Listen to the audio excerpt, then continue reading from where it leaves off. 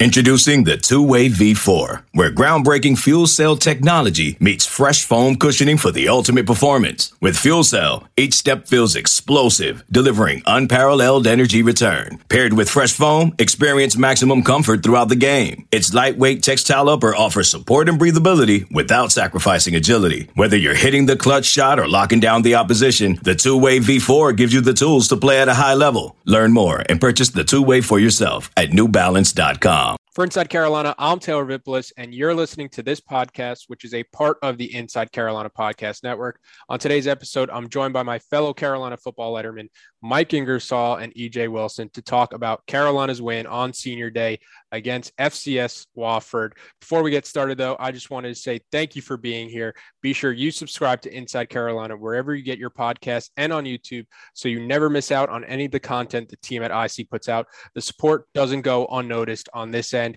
Speaking of support, we want to support the people that support us, so that's why I've got to mention our friends over at Johnny T-Shirt. When it comes to Carolina apparel, they have everything that you could possibly want. The T-shirts, the jerseys, the hats, you name it, they probably have it. It's great people and great customer service since it's locally owned and operated by alumni. If you're shopping for the Carolina fan in your life, don't be like me waiting till the last minute on the holidays to kind of get all your presents. So go over to johnnytshirt.com and get the Carolina fan something that they would really love this holiday season, or for yourself. You know, it's a big treat yourself on too. And don't forget Inside Carolina. Treat yourself. Exactly. And don't forget Inside Carolina premium subscribers get 10% off their orders. All right. As always, it's Mike Ingersoll and EJ Wilson.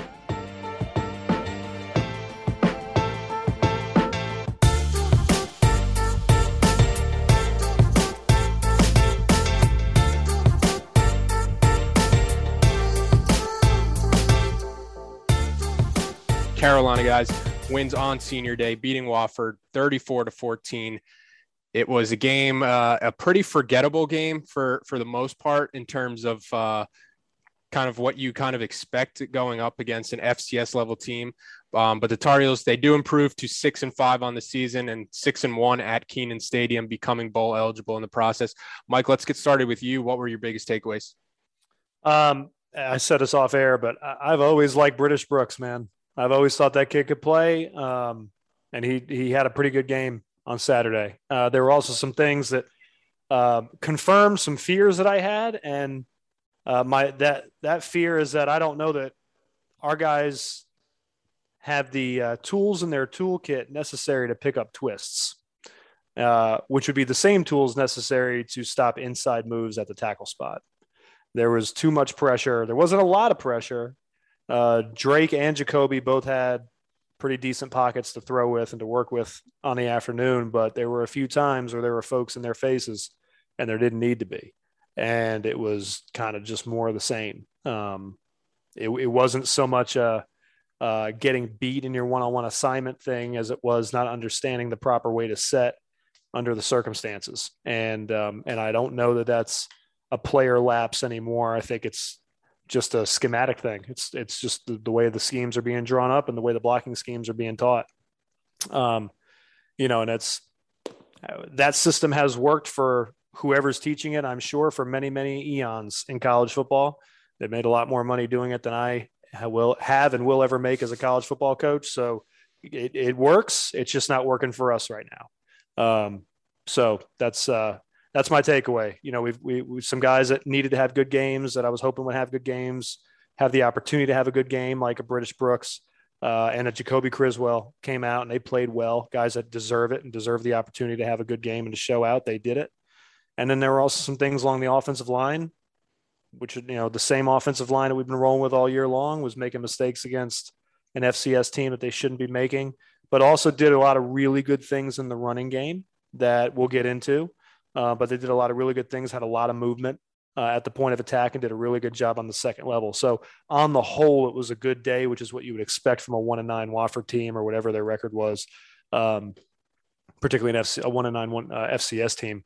But, it was a good tune-up game, and hopefully day after Thanksgiving, the tryptophan isn't setting in too hard. And, we come out and I hate to say this, but shock the world against NC State. You got to be kidding me. Mm-hmm. Yeah, I think going back to the problems kind of along the offensive line that we've seen all season, That's why I've never really subscribed to Carolina doesn't have the talent to be a successful team or a good team, where I get that people think that the talent level is going to increase with the way Mac Brown has recruited, but it's the same point where I've kind of been making. You can't tell me that Florida State has significantly more talent, Georgia Tech has more talent, Virginia Tech has more talent, where we're seeing the same way players get beat over and over. And then, like you mentioned, when it happens against an FCS level Wofford team, it's kind of glaring. Red flags should start popping up that something is amiss with whatever the process is when you're trying to teach people, because Wofford doesn't have one person on the defensive side of the ball. I don't think that would get even an offer or a look from Carolina. So I think that is worrying. When you do have those continued problems like that. But EJ, what about you? What were your biggest takeaways? My biggest takeaways is that we are not very good in situational football, whether it be third and short, fourth down situations. Otherwise, this is a very uneventful game, and I was kind of as I was watching it, I was like, it's going to be kind of tough to get some takeaways from this. I mean, no disrespect to Wofford, but I don't think the level of competition is what we're used to playing with. So I really expected us to go out there and dominate, but I'm really kind of worried about how we played situational football out there. There are a lot of times where I thought we should have been off the field and given our offense, given the young guys, Drake May, Criswell, giving those guys some more time to get some more drives out there. Second takeaway, if your quarterback can run the ball, that probably increases your chance to beat us by 25%. No disrespect to Wofford, but I mean, as everyone knew before going into this game, there was a big talent discrepancy between the 1-9 Wofford team and the 5-5 Carolina team. But the quarterback, they still had success running the ball. The quarterback still was able to get out and hurt us a little bit, and I really didn't like that. Third takeaway, Raymond Bohasic, I think, is the most dominant defensive tackle in the ACC. I've been singing his praises for the last 3 years since he stepped foot on Carolina. But, even that first play where he got the unnecessary roughness, come on. That's a borderline play from a guy who lays it all on the line. If you know this kid's story, if you know him not getting recruited out of high school to where he is now, I think in a position to really change the landscape of his life and his family's life by being a high, I think, at least mid-round NFL draft pick. The guy just went out there and showed it. And let's talk about the play that I think really shows what it means to be a dominant defensive player. When he took that offensive lineman and drove him back into that running back, even people who don't know much about football, my wife saw that play and was like, yeah, I want that guy on my team. Like, you don't have to know a lot about football to see that kid's out there playing his heart out. And I think my final takeaway is that when you go into these games, there's certain things that you don't want to happen. Of course, you don't want to lose the game, but the worst thing that can happen is if you go into the game against a team that's a lesser opponent, a non-conference game, especially a game late in the season, when you're really at this point playing to really solidify a better bowl, not a Tuesday morning bowl in Birmingham, Alabama, where 50 people are going to show up. Hey, man, my sister lives in Birmingham. and much props to your sister. I'm pretty sure she can tell you about the happening light life that's going on there. But you don't want to lose one of your star players on a routine play. In the very first play of the game, we lose what I think is probably one of our best, if not our best, defensive player in Jaquarius Conley. That kid has really been coming on through the year. Yeah, he's been making his mistakes, but to see him going out there and laying down and grabbing his deal on the first play of the game, your heart automatically drops. So the whole game, the whole time I'm watching this game, still in the back of my mind, it's like, yeah, I know we're going to win this game, but to lose a guy like that going up against the NC State team, because what we'll get into later is Mike kind of alluded to. We're going to be upsetting NC State. I feel like we've regressed as a program to the fact that now the only thing we have to be excited about during the season is beating our rivals. We're not positioning ourselves for the ACC championship game, not positioning ourselves for the college football playoffs, but we just want to beat NC State, have a bowl game where at least it's where the guys are thinking that, hey, can we have a bowl game where we're going to get some good gifts? And the fans like us are thinking, hey, let's have a bowl game where at least maybe we have some guys that we went to school with, some old friends are in that city, or at least it's something fun to do to kind of make it worth the trip. So, it's just all in all, I mean, I know this is the positivity pod, but I mean, this doesn't feel like you're coming off of a win just from the spirit of knowing that we played against a lower competition team and losing Jaquarius, not knowing for how long, but from how that injury looked, it's probably looking doubtful that he'll suit up for NC State. I'm not a team doctor by any means, but it's just when you see a lower body injury like that, it definitely gets you worried. Yeah, that's a good point you made about the Jaquarius Conley play, because I kind of felt the same, where when you see him go down on the opening kickoff there, it's like a pit in your stomach for the rest of the game, where it's like, yeah, you won, but like at what cost when you lose a player that talented and that much fun to watch when he's at his best. He's like appointment watching on the defensive side of the ball with and on how special he's hitting. Teams play. Yeah. Special teams play Yeah. too, man. And it's not even something like I saw some fans on the message board where it's like a vocal minority. Oh my God, Taylor, you got to stay off of that thing. It's what like is the matter with you? It's like a vocal minority, I know, but it's like people are complaining that he's out there on kick return against like an FCS level team. It's football. Like if he was going to get hurt there, there's just as likely a chance he gets hurt on another play on defense. So it's not like you could put players in bubble wrap and the best special teams put their starters on special teams. Yeah.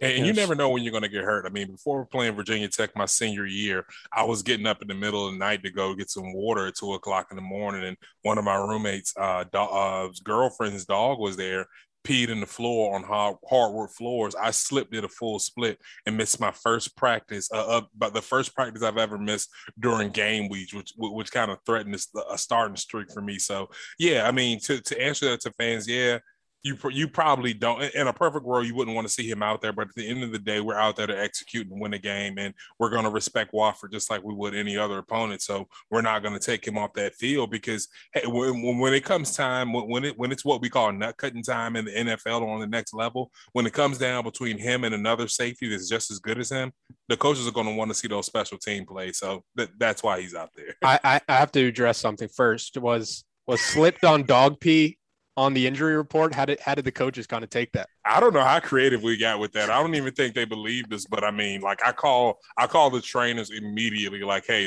this just happened. I don't want you to think that we were like we just thought of some creative reason, because I mean, if a 21-year-old kid comes and tell you that he slipped in dog pee in the middle of the night, and especially the personality I had when I was in Carolina, I don't think it would have been very believable. So I had to make sure I crossed my I's and dotted my T's. Cross the I's and dot the T's. That's right. Oh, yeah. Going back to the Jaquarius Conley injury, EJ, when you look at the defense, how big of a loss do you think that will be for the UNC defense against State and in the bowl game? Because Inside Carolina has kind of already reported that the sources are saying that Conley's going to miss the remainder of the year. It's definitely a tough blow. I mean, definitely from the energy that he has out there. As far as from a responsibility play-to-play thing, I do think with Cam Kelly and Gio Biggers, I do think that we can kind of cover up for him. Of course, as we said all year, he's probably our most dynamic player, the player that looks most like an NFL player, like a top elite type of guy that will play in the SEC. That kind of fits the pass the look test, basically. He's that guy on our defense, and I do think we're going to miss him. We're going to miss his attitude, especially going up against an NC State team who really has a position or was in a position to do something special. And I mean, and we've had their number the last couple of years, so these guys are going to be ready to play. It's going to be a physical game. Records can go out of the window, so I do think we're going to miss him from an attitude standpoint. But I'm very confident with the way that Cam Kelly's been playing, with the way Gio Bigger's been playing, that we'll have everything buttoned up for as well as we can have it buttoned up. Yeah, for the most part, I guess I forgot to give my takeaways too, and this kind of leads into the next question I had. This felt like a team that was going up against an FCS team that knew they were going up an FCS team, and it felt like a team that was kind of going through the motions. Like the biggest thing to watch from that game was the post Sam Howell error for Carolina football with in terms of the quarterback between Jacoby Criswell and Drake May. I think both of them had plays that they probably wish they had back, but both of them showed a lot of positive signs. So Mike, when you're looking at this game, UNC gets a head start on next year trying to identify their future quarterback. What did you think of their play? I thought they both had good games, considering it's the first real action either of them has seen all season long. And the one thing I will say is, I came out of this not knowing who the guy is going to be next year. Now, there's going to be a competition in camp. There's going to be a competition in the offseason. Both those guys know it, and they're going to, there's going to be some feelings hurt at the end of it because they can both play. They're both good players, and I will say that fans need to rest assured that you've got two quarterbacks in that room right now. You could flip a coin, and if either one of them, it doesn't matter which one's starting, you've got a chance to win with the guy that's throwing the ball. Jacoby is a guy decorated out of high school, was passed over by some of the schools that he wanted to go to. Carolina wanted him. Carolina stuck with him through recruiting. He stuck with us through recruiting. He came here, and he's I've been sitting behind Sam, but he was Gatorade Player of the Year in high school, Mr. Football in the state of Arkansas, I think he was too. And when Sam Pittman got that job at Arkansas and came calling, Jacoby stayed with us instead of going to Arkansas, which is where he really wanted to be. He stayed with us, which I thought meant a lot. It showed you a lot about who he is from a character standpoint. And some of the things he did in the game in terms of his mobility, his ability to throw on the run, working through his progressions, making the right read, and throwing very catchable footballs all looked really good. So Jacoby, I think he is a viable candidate for that starting job next year. And I know in his mind, it's his job. He's been here longer than Drake. It's his job in his mind. I'm excited to see how he competes. The flip side is Drake May. His dad, the first freshman to ever start at quarterback for Carolina, is his brother, right? Star basketball player here. The May bloodline in Chapel Hill. Yeah, his mom. Yeah, the May bloodline in Chapel Hill runs real deep and real thick. So he's expecting to be that guy coming in next year. He's expecting to go in.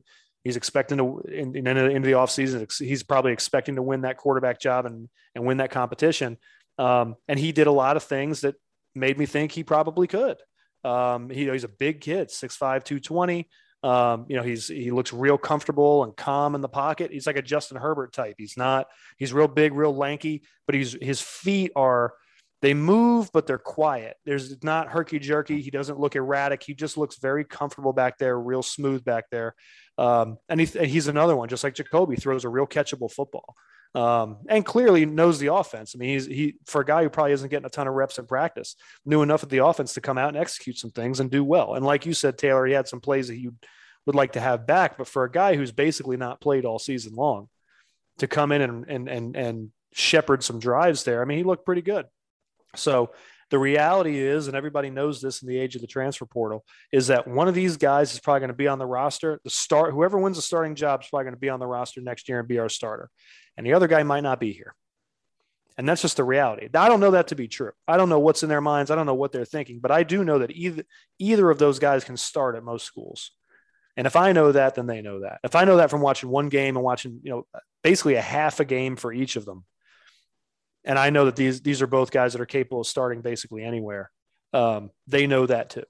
So in the age of the transfer portal, I wouldn't be at all surprised if, you saw the guy who wins the job obviously stick around, and the guy who doesn't win the job maybe ends up somewhere else, or, says he's going to go somewhere else and at least sits out the year and enters the portal.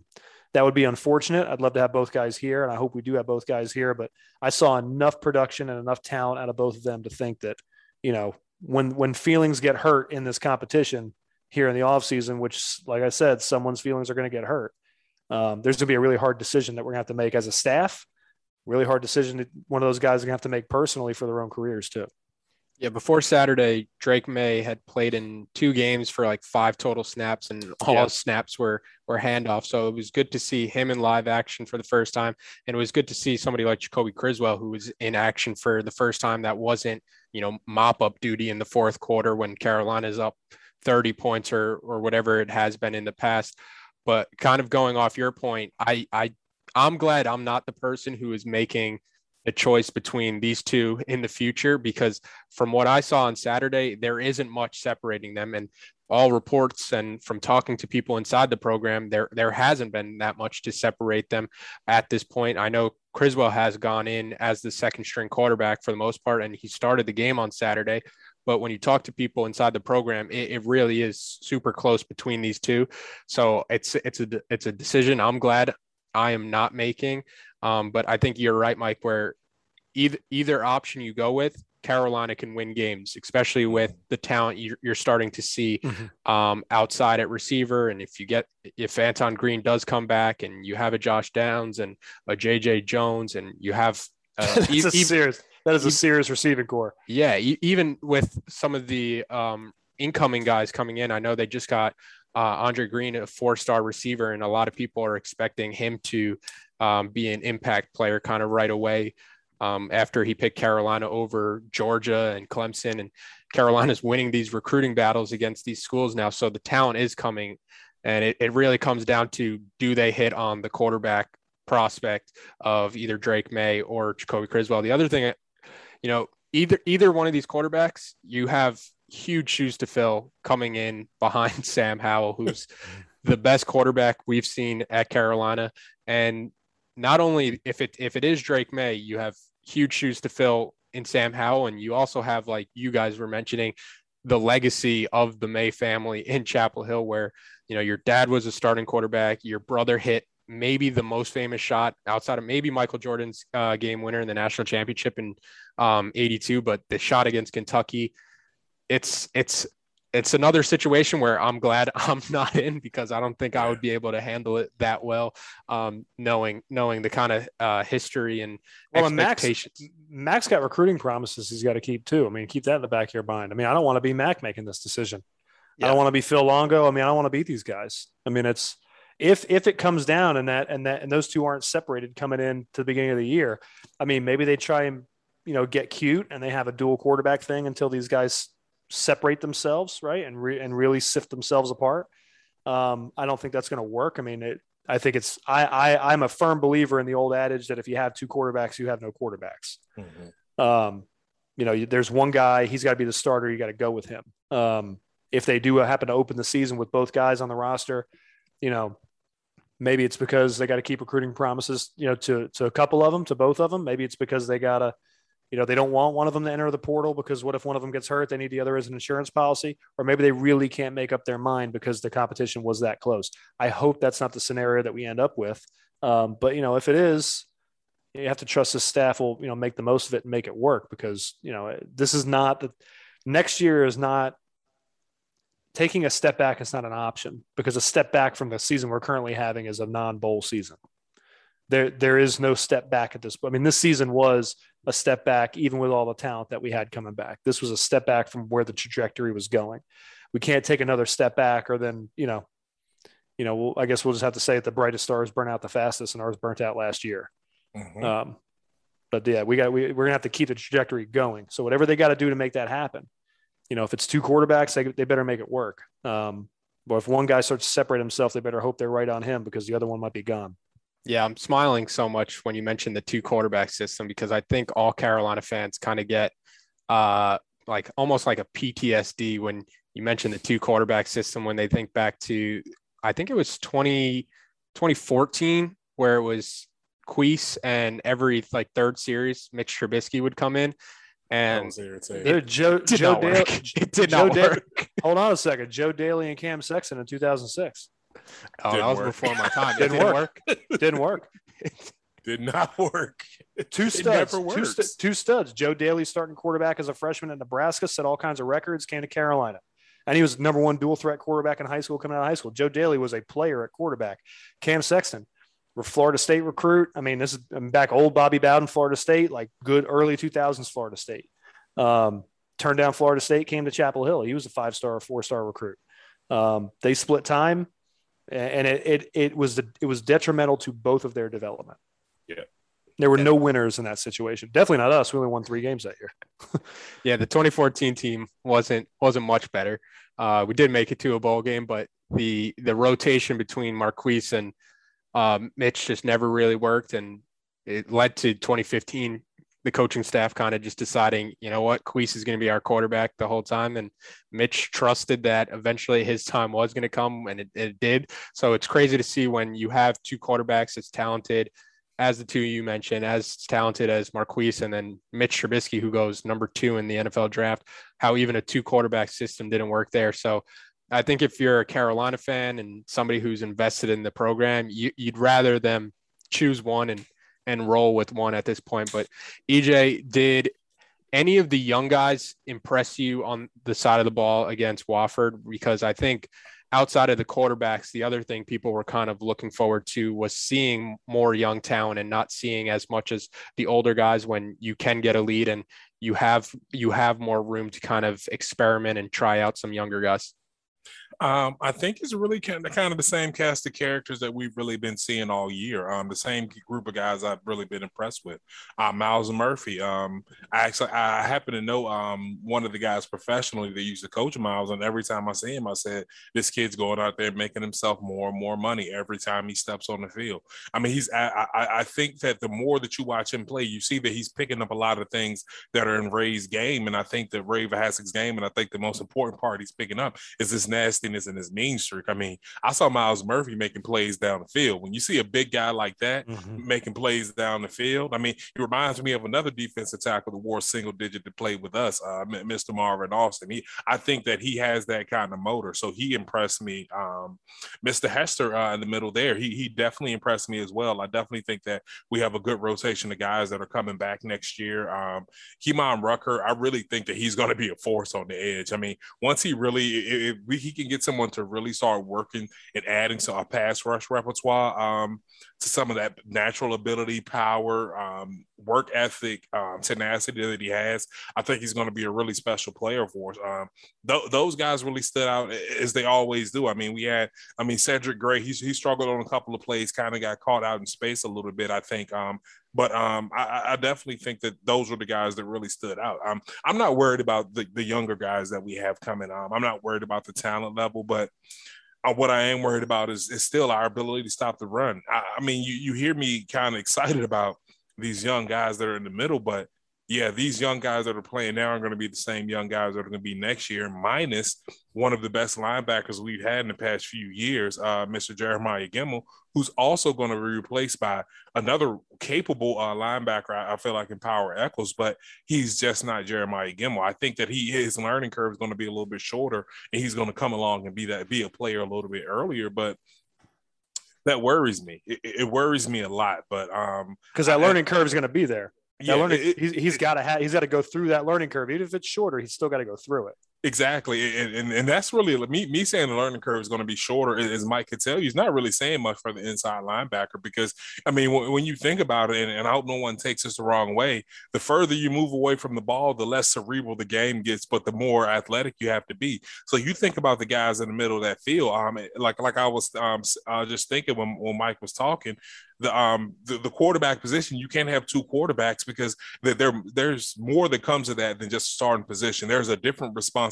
There's how you're viewed in the media. There's how you're viewed amongst your teammates. That's how you're viewed amongst campus. It's a level of expectation of leadership that you're expected to bring to the table by being a quarterback. You're supposed to handle things and handle certain situations. Same thing with the center. The center's the quarterback of the offensive line room. That guy needs to be just as cerebral because he's making calls that even the quarterback's not making. In a lot of offenses, the center is going to be the guy that's going to be controlling where the line blocks, where they slide to, all different types of things. So I mean, it's the same thing with inside linebacker and nose tackle. Those guys have to be smart. With the nose tackle, you have to be able to diagnose the block that you're getting in a split second because things happen so fast that close to the ball. So I mean, with guys, not only are you standing up 7 yards in what we like to call the contact zone, you're close to the ball. Your reaction time needs to be on par.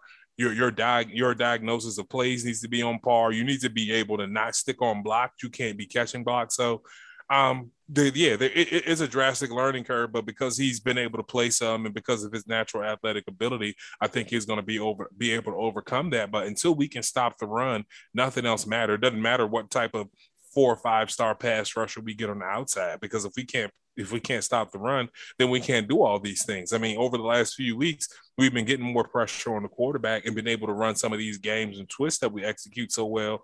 But all of that really relies on stopping the run. On offense, the sign of a good offense is being able to run the ball when you want to, when you have to, and when you need to. For a defense, you need to be able to stop the run. You need to put them in second and long situations to where and knock the offense off a rhythm. I always took pride as a defensive player knowing that we came into the game, hit them in the mouth, and knowing that they can't run their normal script of 25 of their first 25 plays because they're in third and long every situation because we've hit them in the mouth to stop the run. So I think that as the casual listener, the casual fan might not understand that stopping the run is more than just an attitude thing. It really controls everything else that happens with the offense. I mean, down to a game plan level. If you can't run the ball, you can't execute your game plan unless you're one of those teams that has a big-time quarterback and a big-time wide receiver and can just go out there and throw the ball 50 times a game and be successful. But we don't have that type. I mean, we need to – we're not going to play against those type of offenses too often. We're playing in ACC. Teams like to run the ball. So until we can do that, it doesn't matter how much young talent we have because teams are always going to be able to neutralize that talent. Yeah, I'm glad you mentioned on the topic of young players. I'm glad you mentioned Kevin Hester Jr. He graded out as the highest defensive player at 78.2. Second was Miles Murphy. Third was another young player, DeAndre Boykins in the secondary. Fourth was Jeremiah Gemmel. And the point about Jeremiah Gemmel that I just wanted to make real quick was I think a lot of people have to be careful with almost like what you wish for on the defensive side of the ball. I've seen a lot of people say like, let's start playing Jeremiah Gemmel less because we have to get some of these young guys more. And it's a case like Jeremiah Gemmel is like, there's a lot of problems for this defense. Let's play Sam Howell less on offense. Yeah. It's great idea. I could think from experience in 2014, I think the team that had a really bad defense, Trey Boston took a ton of flack, I remember, for people making him kind of the scapegoat for the defensive side of the ball. And then he goes to the NFL and he has he's not on a team now, but he's had a successful NFL career. Amazing and he's career. Made a ton of NFL plays where I remember thinking at the time, Trey is not the problem. And like a lot of people I see on like social media and everywhere in the media, Trey was getting a lot of the blame. Trey wasn't the problem on the defensive side of the ball. That was a defense that was a house of cards defense where one wrong move, everything else was going to go bad. Trey had the most athleticism to kind of make up for it. He always looked like he was the one out of position when he's chasing it down. We saw the same thing kind of last year with somebody like Chaz Surratt, where Chaz Surratt is just constantly around the ball. So you can blame him, but at the same time, if you know the play calls and you know what's going on, it's not Chaz Surratt. Chaz Surratt's making up for a lot of defensive problems, and you've kind of seen some of those defensive problems come to the surface this year without somebody like Chaz Surratt to account for it. And I think Jeremiah Gemmel is kind of in that same boat of Trey Boston and Chaz Surratt, where they're the leaders on the defense, so they're taking the most heat for when things don't go well. But replacing somebody like Jeremiah Gemmel, like you mentioned, DJ, it's going to be something that's extremely tough to do. But Mike, I wanted to ask you the same question. Were there any young guys that kind of impressed you out there outside of the quarterbacks? JJ Jones at receiver. I mean, I think that kid's going to be able to play. He's going to be a player for us. He's shown flashes in earlier games. He just hasn't gotten a ton of run this year, but when he's in there and he's targeted, he typically ends up making some play that makes you go, oh, I see why he was highly recruited. I see why he's got a scholarship. Like I see why people are excited about him internally and externally. Folks are excited about him. So I think JJ Jones is a guy that, like I mentioned earlier, that's a heck of a receiving core. I said that because his name is in that group of guys you mentioned. If you got Antoine Green, if you got Josh Downs, if you got a JJ Jones as your top three receivers, that's a pretty good group to have. And listen, Justin Olsen can play too. I mean, I don't know that he's your number 3. I think maybe he's a number 4 rotational guy. But he's a guy who can come in and he can give you some catches and give you some possessions too. So that's a strong room, assuming you have, that four core guys coming back. But JJ Jones was a guy I was impressed with. Especially if you're breaking in a new quarterback, you don't want to go, new quarterback, new receivers. If you have a new quarterback, you'd like an experienced wide receiver group. If you have a young wide receiver group, kind of like going into this year, you want an experienced quarterback like Sam Howell. So I think it does provide a pretty good balance. And I had the same note that JJ Jones was somebody who really impressed me. The way he positions himself downfield and adjusts to the ball in air. He's got great hands. He's got great size, great speed. I think he's going to be a player. And like you mentioned, if you're going into next year, I think going into this year, the receivers were a huge question mark. Just you didn't know what they had injury wise. You were missing somebody like Bo Corrales. You're waiting for guys like Anton Green, Emery Simmons, Joffrey Brown to kind of reach the next level. And then Emery Simmons and Joffrey Brown transfer mid-season. So the receivers have kind of been up and down all year outside of Josh Downs, who has been amazing this entire season. And then Antoine Green has come on real strong. So if you're going into next year, and all reports are that Antoine Green is planning on coming back. So if you're going into next year with Josh Downs, JJ Jones, and Antoine Green as your big three receivers, and then you have Andre Green, the freshman, coming in, you have Kobe Paysor, you have Justin Olson, who's proven what he could do recently. With a young quarterback, that's a receiving group that I trust. I don't think when we went into the Virginia Tech game, anybody could say they really trusted the receivers that they had out there, especially with Bo Corrals out. It didn't look like Sam did. No, he definitely didn't. So going into next year, I think it's on paper, the receivers, I think, should be UNC's best strength on offense, despite whoever comes back on the offensive line, despite whatever you have in the running back room, replacing Ty Chandler, and of course at the quarterback position where you're replacing somebody like Sam Howell. But Mike, we kind of hit on this earlier with the offensive line, but as an offense, how worrying is it that they did only manage to put up 34 points against a 1-9 FCS team, including getting shut out in the fourth quarter where they had the one drive where they couldn't punch it in from second and goal in the one? Because I was listening to the Day After podcast, and Buck made the comment that he kind of misses the Fedora days where against the FCS teams, you knew we were putting up 70, 80 points and setting all kinds of records when we were going up the Elons. And shout out to Taylor Heineke in the league. We played him when he was at ODU. We beat him 80-20, and now he's in the NFL balling out against the Panthers. But how worrying is it as an offense to only see them put up 34 points and have a Wofford team make them kind of look pretty pedestrian at times? It's more concerning that we gave up 14 than it is that we only scored 34.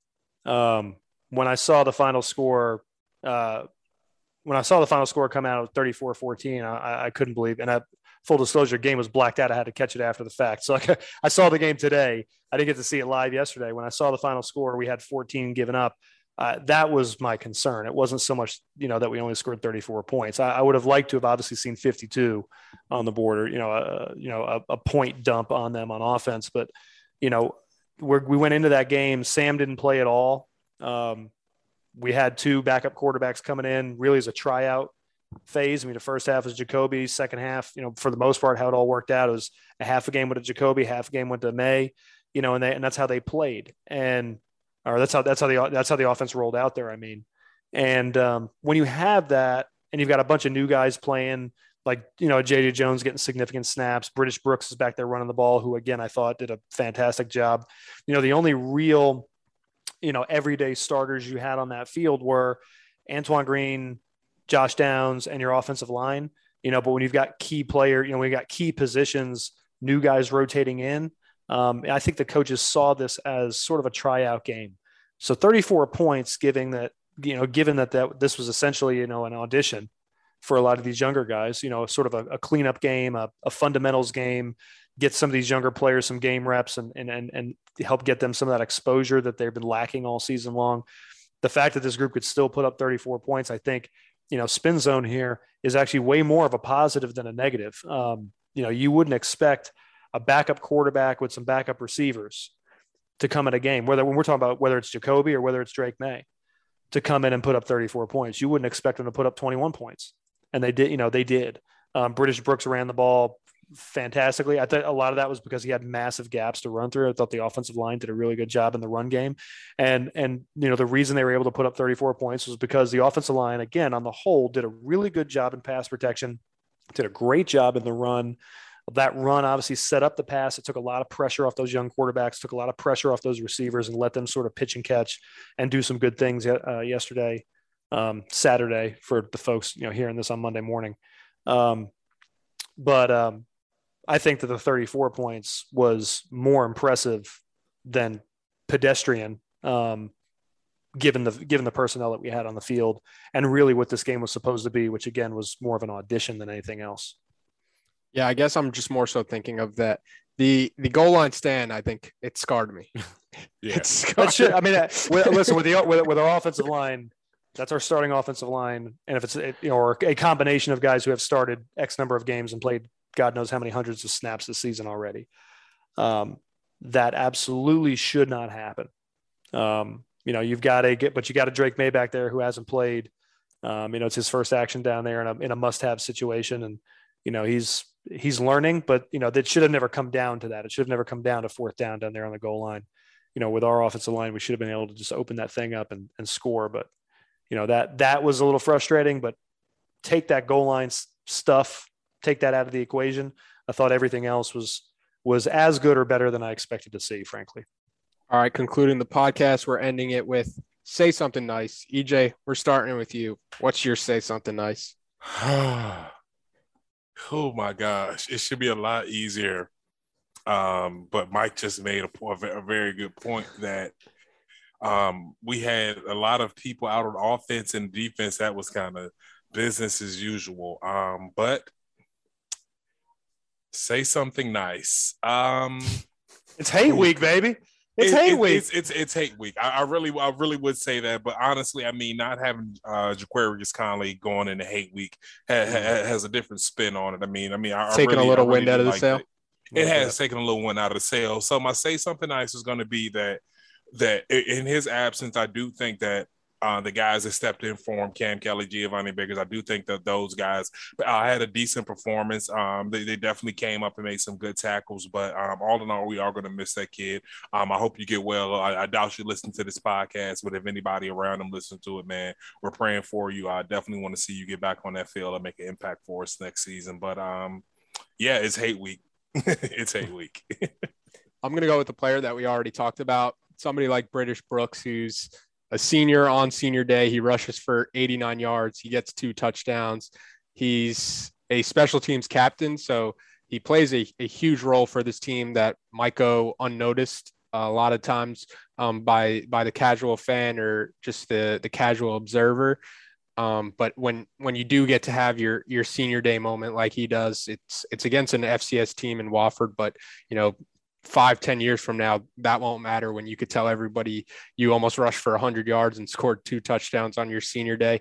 So I thought that was a really cool moment for him. And he has been, outside of the Texas A&M Orange Bowl game, every time he's come in, he's looked like he could go almost to if he could drop down a level and be a star running back for just about any other team in a mid-major type of conference, or if he wanted to go down to like the FCS level.